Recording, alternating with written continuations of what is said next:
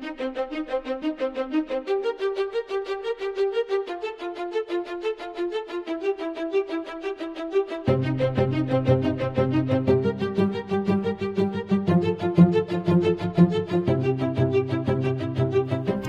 everybody, it's Friday, March the 1st, 2024, and this is How to Restart a Church, a spin-off podcast where I, Pastor Trey Comstock, and my dear friend and colleague, Pastor Emily Larson, talk about how to make church happen and how to make church happen again.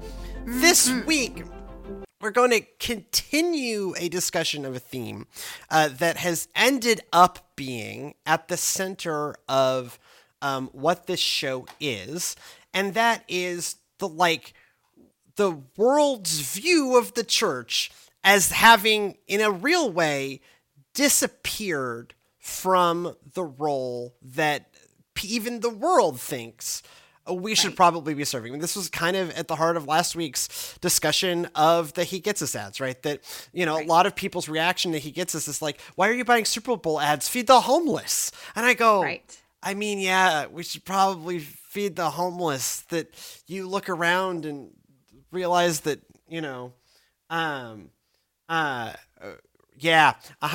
So this comes from, I recently came across the existence of Comment magazine, which has the tagline of public theology for the common good.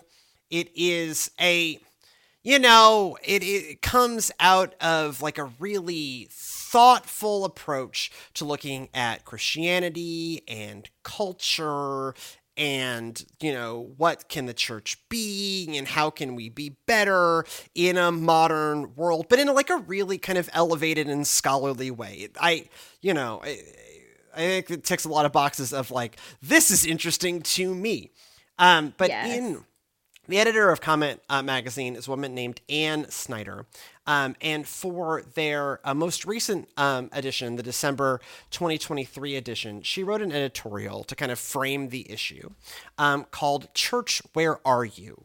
And this article kind of grows out of her reaction to January 6, 2021, and not in the political way, but as she really thought that in this moment of great division, maybe the church, capital C, big C church, could make a statement of unity.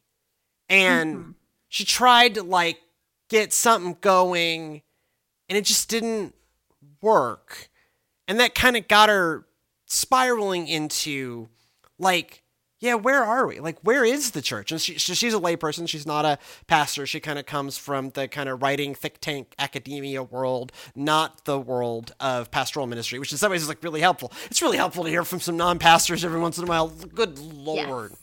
Yes, it is. We hear enough of our own voices. But I'm going to read two paragraphs that come from towards the end of the piece to kind of help jump into a discussion and use her words to capture her thoughts. I'll stop summarizing her and let her speak for herself. It's a very well written piece.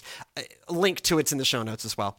It's as if the church is the missing puzzle piece for precisely this moment, but she is caught flat-footed, mired in her navel, lacking vision and supernatural power. And so we lay people rove, finding succor to supplement her thin gruel.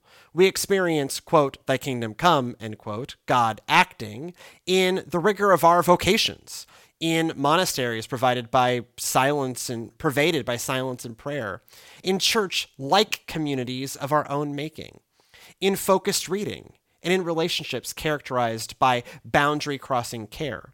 We find it in neighbors' needs, where sacrifice is required, where the way is demanding yet beautiful. We find it in communities that have required a big yes at cost of a lot of other yeses, that haven't cheapened themselves into yet one more program, one more bit of noise. For despite every cultural nudge that seduces us into thinking that we need lives of optionality to be happy, deep down, we still crave a home that is trustworthy enough, believable enough, vibrant and countercultural enough to lay down our defenses, to be our full selves, and to submit. Sadly, The average North American congregation, at least for the next generation, appears to have ceded that floor. Now, jumping down a couple paragraphs. I want to end with one window of hope. Much of my vocation has been graced by the invitation to see and describe the individual and communal transformation so often seeded by the sacred sector. Rehab communities for addicts and criminals, Christian colleges charting new business models for higher ed, faith-filled police officers reforming the culture of their department and reframing the debate around mental health and racial bias, interventions addressing homelessness that inspire regular people to shelter the unhoused and expand their block's understanding of who a neighbor can be. The examples are legion, present in every region, yet led by people who, while they may be insufficiently nourished by their local place of worship, are nonetheless putting into practice the conviction that the gospel can yet redeem any reality and change our world. These are my heroes, those who give me a picture of a cruciform power and remind me that, for all the church's failures, God is still at work in his people, often in startling and unexpected ways, and that the church is often catching up with with what the Spirit is doing in the world. The question is, should they be more intentionally connected to one another? And under what kind of canopy might they find their public voice? Yeah. I very convicting. Yeah, very convicting. I hear in that a chapter of scripture I reflect on often, which is Esther chapter 4. And it is the letter writing episode between Esther and Mordecai. And we remember Esther 4:14 with the, like, you were made for such a time as this. But the other part of that Mordecai's argument is that God is going to accomplish what God is going to accomplish, whether you, Esther, are a part of it or not. But maybe you should step up and do the thing that you were put in this place for. God is going to save God's people, whether you act or not. You, Esther, are not irrelevant, but can make yourself irrelevant because God's going to do what God's going to do. And so have we done that as a church, right? Yeah. So God is going to redeem God's people. God is redeeming all of creation. So maybe we as the church, capital C church, should get on board and be a part of that redemption work. Well, it just, you know, I recommend reading the whole article. It's a fairly short read, but it is kind of frames that whole argument far better than I can even summarizing it or reading a couple of selections. But it sets up this, like, that people are finding this thing that they, you know, we've talked about this on the show before. People seem to really need connection and really need the, like, thing that calls on them to be more than they thought that they could be. Right? Yeah. That it is not actually like, you know, people long for something more than swiping aimlessly through TikTok, right? Like, rigorous movements are not, I mean, some for positive, some for negative, but rigorous movements are doing just fine in the 21st century, whether it is movements of Christian nationalism or movements for climate justice or a lot of other things in between. Right.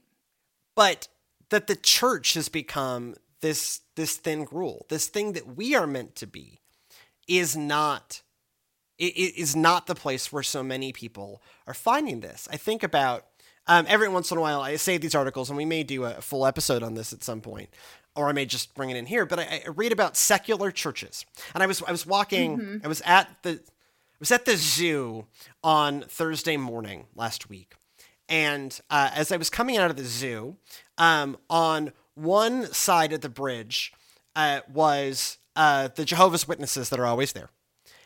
And then on the other side of the bridge, not quite facing, but catty-cornered to the Jehovah's Witnesses, were people recruiting for a secular community congregation. Like, literally, like, a few people holding a sign for a secular church. And I don't even remember they used the word church, but they definitely, like, used a churchy word. But it is secular, and this is not an uncommon thing. This is something that is growing in power of, like, people want to gather and people want to be called on to be more themselves. And this thing called church has just utterly failed them, and yet they still have these needs. And so, you know, these secular congregations are popping up, and yeah, there's probably like some, opportunity to make fun of this, but actually I think it is like one of those things back to, we've failed our Esther 4:14 moment. Like, God's going to gather people, whether we step up or not. Maybe we should step up. Yes. Maybe we should step up and do the thing that we were called to do. And I think that the world has seen that as well, right? Like, the world's opinion on what the church is and what the church does has changed drastically, I think, to, well, those are some nice people and they meet on Sundays, but what good do they actually do, right? One of the metrics that you and I have used, Trey, in looking at churches who are struggling is, okay, if your doors closed tomorrow, would your community even notice? What do you do, right? Like, what difference are you making in the world on the side of justice, on the side of God's kingdom building work? Like, who are you discipling? What are you doing in the world? And if the answer is, they wouldn't really notice except for the people who go here on Sundays, then maybe we need to reevaluate your model of what is happening in your church right now. Well, and I think this also gets back to the uncomfortable truth for me that I don't necessarily always feel up to, which is the call to actually be good. Right. Like, right. That call to, like maybe we should actually be better than the world around us, right? And she calls out, like, this is very incisive piece. Like, she calls out programs. And like, and as a program director, I feel that. Yeah. Right? Like, I was director of programs for many years. Like, I get that. I feel that personally. Well, all the fingers pointing this way. And I think both you and I get to where we are in life in part. Todd Bolsinger brought this up with us, right? That, like, you get to where you are in life because you were good at not the thing you're being asked to do, right? Right. And for you and I, maybe people recognize that we talk good, but I really think that the thing that has forever united you and I is we got to where we are because we're really good at running programs. Like, we are perhaps preternaturally good at running programs. We can do programs. Right? Like, if the Mythbusters, I watch Mythbusters, rewatch it with my son again, right? They have 40 years of special effects experience. What we have is 40 years of running programs experience. And you know what, Emily? Yes. We're really stinking good at it, right? We can run some darn programs. Like, I found myself, this past weekend, doing a memorial service in a very small meeting room of a Holiday Inn Express in Tomball, Texas. And you know what? I ran that thing real good, right? Like, it is just like, it's high degree of difficulty on that dive. How do you, like, manage a program? And because they've been doing this for 20 years, like, I ran, in some ways, like, your and my friendship and colleagueship is just like, oh man, it is so good to have the old hand sitting next to you who just knows what needs to be done before you even think and can just run the thing, can just make the trains run on time, right? But and so, like, so much more than that. We're supposed to be so much more than that. So we, like, this is our own, my own, your, I think this. This is lumping us. you into this. This is us, right? Of like, yes. Yeah, but we think in programs, man. Like, yes, we do. That's what I'm so good at. Because it's been our bread and butter for ministry models for so many years. It's how we got here, is that we were at a far younger age than most of our peers really good at making, and I think, we have at least strived to make healthy church happen. But, like, darn it, our core skill set is making church happen as a program, to run the programs. To run the things, yes. And we're very good at that. We're so good. And yet what we are being called upon over and over again in the things that we look at, if we don't think about if we step outside of church world, and certainly step outside of pastor world, what the world seems to be saying is a question that you and I ask ourselves often too, is why aren't we better? Right. Why aren't we better? Why aren't we doing more? Why aren't we doing better? Why aren't we doing better? And that doesn't even necessarily mean doing more, But that means, because again, like clearly, like if a program for church growth was gonna save this thing, it would have by now. Right. It would have done it by now. And But yeah, I think you're right. So I looked at this article and then I asked the question that Todd Bolsinger asked us to say, you know, after you try every experiment, what do you learn from it? Right. It's not necessarily a pass or a fail. It's so now what did we learn? Right. And I think that she does some good self-reflection in that of what did she learn when she tried to make this, you know, unifying movement happen in light of January 6, 2021. You know, what did we learn? Well, we learned that the church has got some connectional work to do, right? The thing that we are supposed to be the best at, right, didn't work, right? So maybe we should be better at that. Why aren't we better? You and I have both been in a community organizing process here in the East End of Houston through East End Communities. And I had another session with that this Saturday, and I've really enjoyed it, and it's really helped us get to know our community better. And we are at this part of the process where a lot of our meetings center on, we've identified some really key challenges. Now, who's going to lead? Mm-hmm. And like, I am the one saying, if we thought about talking to the churches, and right. I'm like one of the few clergy, I mean, the only clergy in this process. And so in some ways, I guess it's my role, but that rather than like, man, why don't these people think about church? Well, why aren't we leading? Why aren't we already doing this thing? Right. When the question arose 2 meetings ago of like, okay, we have these resources and we have these people that need the resources. If only there were some, you know, connecting body or congregation of people. And we're sitting, you and I are sitting here in this meeting going, wait, what if we talk to the churches? Like, why aren't the churches already doing this? But why aren't the churches already doing this, right? Why aren't the churches already in this role, fulfilling this role for the people? Right? I want to be clear. Why aren't we doing better? Yeah, I want to be clear. I am not saying, man, why don't they know how churches work? Instead, what I'm saying is we failed. We did not do our job as a church, and by remaining that bridge, right, between the people and the things that they need. And it's our job. And the specific issue that kind of we're part of the team to work on is issues around housing. And so we exist in the most rapidly gentrifying set of zip codes in the country. That's just the tides that we exist in. And so that means there are a lot of people at risk of losing their homes, not because they're going to get kicked out, but because they're going to be offered a lot of money. They can no longer afford to repair or keep their house because their property taxes are going up. And so they're going to sell out, but then they're leaving their community. That's contributing to the loss of community identity. And so we're in these conversations around housing. And a lot of what we land on is, how do we help older people in our community stay in their homes?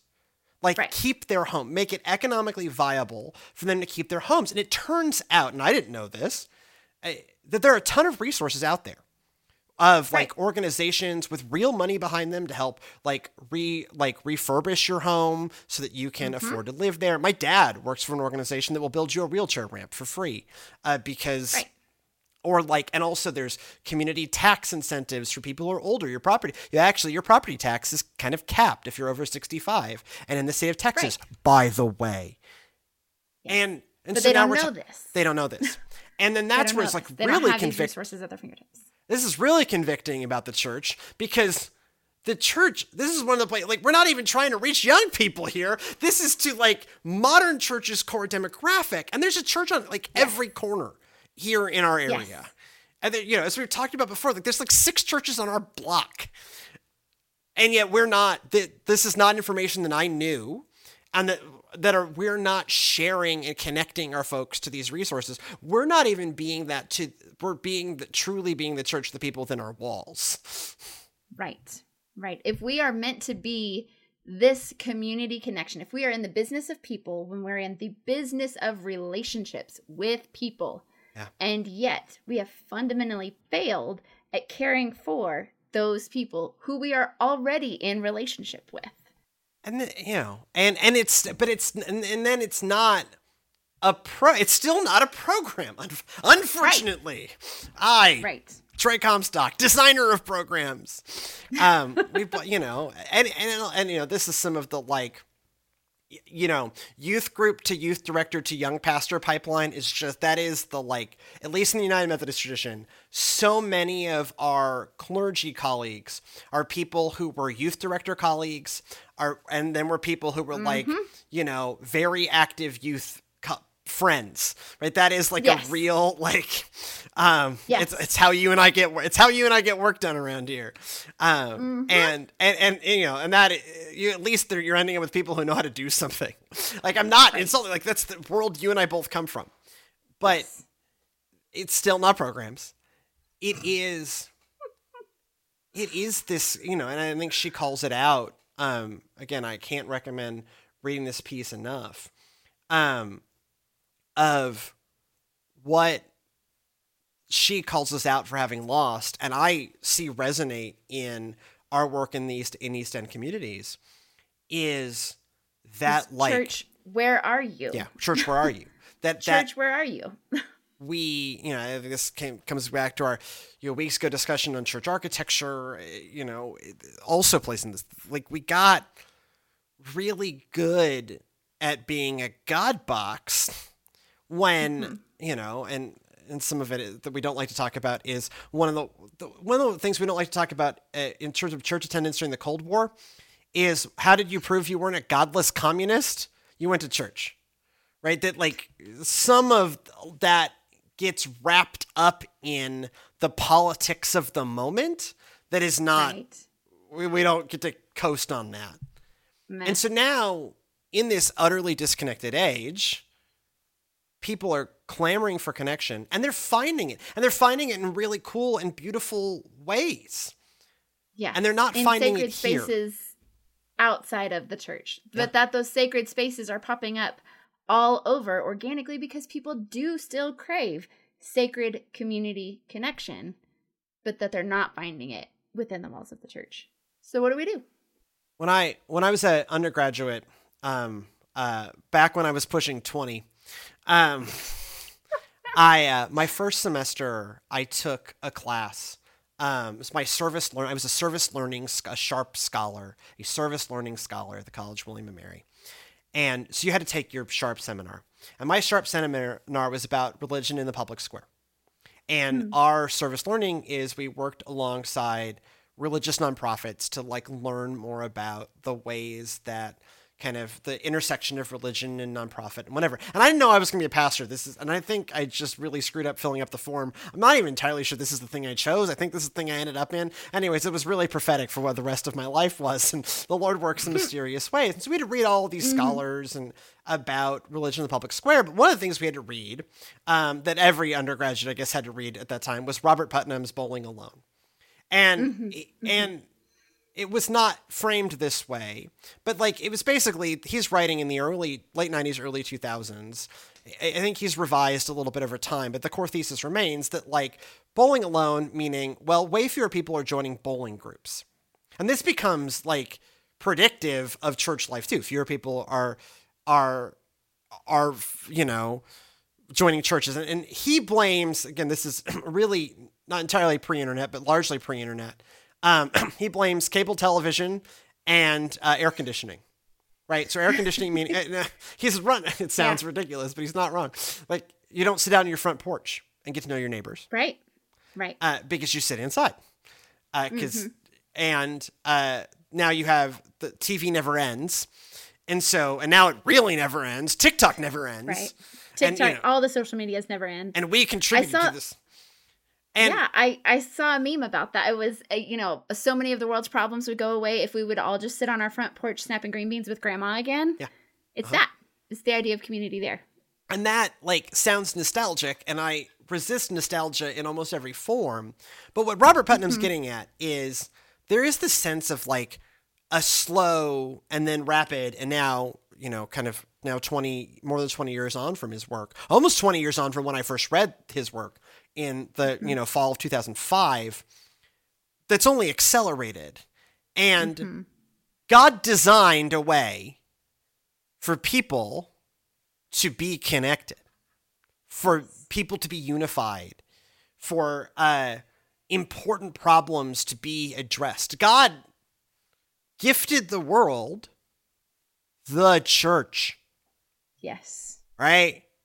And so often, whether we look at, my love of Pew statistics, or, this very incisive and insightful editorial, is we're not doing it.